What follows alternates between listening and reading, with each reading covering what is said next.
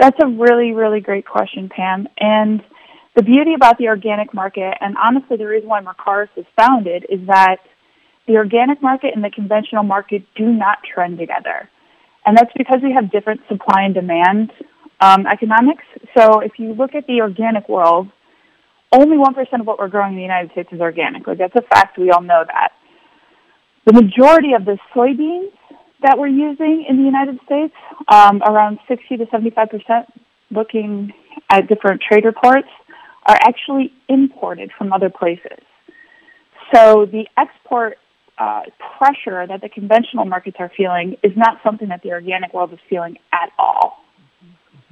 In fact, it would seem that those tariffs, that international tension, might benefit our domestic organic grain supply.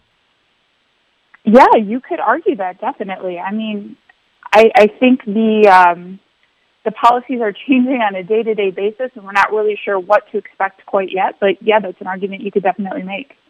Let's talk a little bit more about conventional organic. It doesn't matter. We are behind when it comes to spring planting. Are you guys getting any feedback from producers on concerns they've got about delayed planting? Organic can, in some situations, take a little longer to coax out of the ground. Are you worried at all about the delays we're witnessing around the upper Midwest? Right now, we're not too worried, and that's simply because most organic farmers are going to have a cover crop on their field, and letting that die down or forcing the kill of the cover crop is something that makes it so organic farmers are planting a little bit later than their conventional counterparts. On the other hand, we're seeing in the organic winter wheat outlook, it's really, really geographically mixed. You know, you've got some really bright spots in the high plains where we're going to probably see some yield gains in some northeastern states as well. But you've got places like Ohio with only 30% of the crop looking in good, excellent condition. Mm-hmm. So wheat in the organic world works both as feed and also food grade. So it's depending on where you're at, what's going to happen with that. Sure. You know, and that's one thing that we're trying to work our way through, visiting with you about that feed grain component that somewhat gets overlooked. How are we seeing demand for the organic feed grain pace? Jesse, give us a little sense on how those organic growers that are either holding on to crop they still want to market or getting ready to plant the 2019 season, what kinds of trends have you been noticing?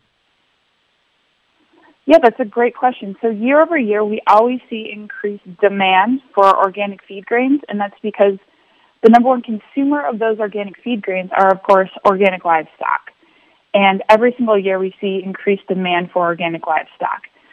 So the big, consumers, the big commodities that are going to be consumed are the same as in the conventional world. You're going to have soybeans consumed as soybean meal, corn consumed as corn, and then, of course, you've got your small grains in the organic world, oats, rye, barley, and sometimes wheat that are going to be in those rations as well. So we are seeing, continued demand for those grains. We have seen that a lot of farmers don't have much left in the bin as far as organic goes. So if you are a farmer with organic commodities left in your bin, reach out to your local buyers or, go through the Mercaris website and try to see if you can find somebody to purchase those right now because the markets are open. Sure. We were talking about the weather. Obviously, anybody, no matter what kind of crop you're growing, can fall victim to the weather. When would you start getting nervous if our organic growers are finding wet field conditions or those cover crops are not burning off quite as quickly as we might have liked? What is the line in the sand when the organic market gets concerned about delayed planting? Well, that's super regional, Pam, which is the same in the conventional world. So where you're at in the Wisconsin area, I would say, getting into mid-June to late June, we're going to start to get worried. But you have to remember, again, in the organic world, we are used to importing commodities to supplement what's happening in the domestic world. So it's not the end of the organic industry if we just have to import a little bit more due to wet fields or poor crop conditions around here. And then I'm always kind of curious how our agribusiness partners, those folks that may be end users of the feed grain or just an organic monitor.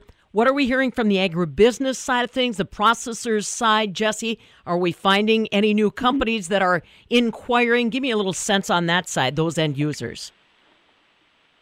Yeah, so if we're looking on the feed grade grains side, we are seeing organic poultry stay pretty steady right now. As we all know, the organic milk industry is just not doing super well, but we think that it's finally settled out a little bit.